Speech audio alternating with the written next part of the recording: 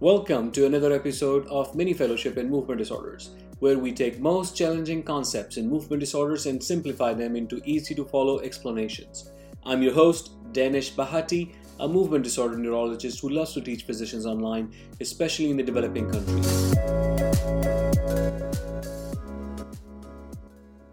So this video is a short response to a question that has been raised. The question is that, as you mentioned, patients will have motor complications after levodopa treatment after different duration, as well as the different dose will also cause wearing off and dyskinesia. I was wondering, what's your current treatment, or what do you think is the most proper dose for the patients who have Parkinson's disease? So there are many different stages or components or aspects of Parkinson's disease. And there are various ways that I can answer this question, but I'm going to focus on one specific aspect, which is the one that is most often asked, and I'm going to presume that you're trying to ask me the same question, is that how can we delay the onset of dyskinesia or prevent the onset of dyskinesia? What treatment strategy or treatment doses we should use? Let's start with carbidopa-levodopa, the most common treatment for Parkinson's disease, on what strategy to use to delay the onset of dyskinesia. Based on the results of many studies, especially or something like STRIDE-PD, which was the post-hoc analysis of, I believe it was COM10 or entacapone and levodopa versus levodopa alone.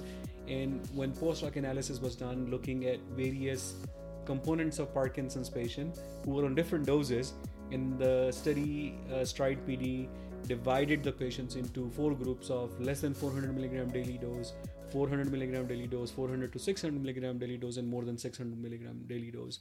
So, 600 milligram will be, if you have 25-100 milligram of levodopa, there'll be 2 tablets 3 times a day, while 400 milligram will be 1 tablet 4 times a day. And what they found was that the incidence of dyskinesia at 18 months or 2 years was really low for patients who were in less than 400 milligram of levodopa daily dose. At 400 milligram, there was a bump in the number of patients who developed dyskinesia, and then there was a continuous increase with the dose-dependent increase on the onset of dyskinesia in this cohort. So based on that, what we now recognize is that the higher the levodopa dose that you use on a patient, the sooner or more likely they will develop dyskinesia. So you could, if you use a lower dose of levodopa, then you can delay the onset of dyskinesia by as much as 18 months to 2 years. It is important to remember that the dyskinesias will eventually happen. Even if you use no levodopa and no treatment for 5 years, and then you start the levodopa 5 years later, within 6 months, the percentage of patients with dyskinesia will catch up or will be similar to those who were taking levodopa all along those 5 years. So the point is that it is not necessary or useful to hold back levodopa treatment and make the patient suffer the disease so that you don't develop dyskinesia sooner. That there should not be any point for that, because there are so many ways now that we can manage dyskinesia that should not be the goal.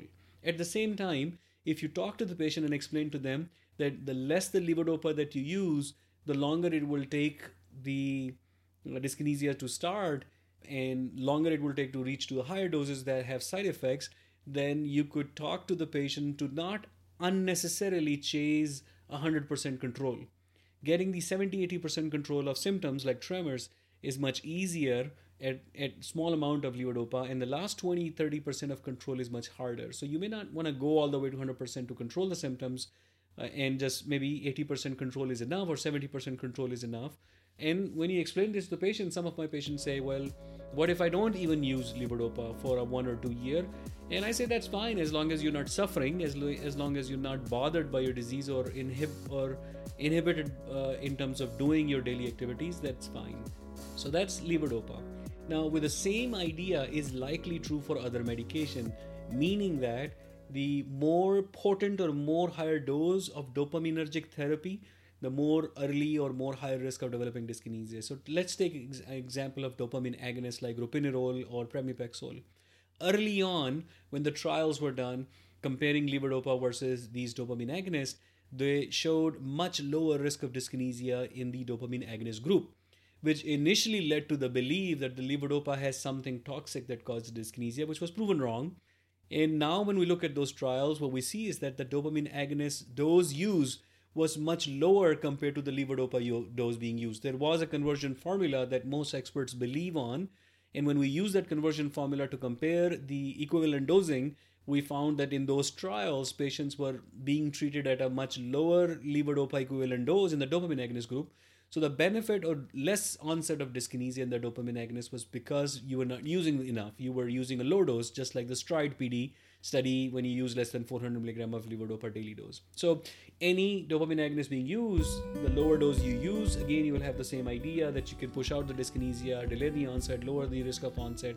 And if you use a higher dose, then you don't delay that, then it happens earlier or higher the risk of dyskinesia at 2 years or sooner. So that's kind of the general approach to avoid dyskinesias or delay dyskinesias for a while. To learn more about the mini fellowship, visit our website for University of Nebraska Medical Center, Department of Neurological Sciences, where you can be part of the community and ask us questions. You can write to me on mdclinic4u@gmail.com. It's mdclinic4u@gmail.com. And follow me on YouTube for longer discussions by searching for Danish Bhatti, DANISH space BHATTI. You can also find me on Twitter at DanishBhatti_MD and on LinkedIn.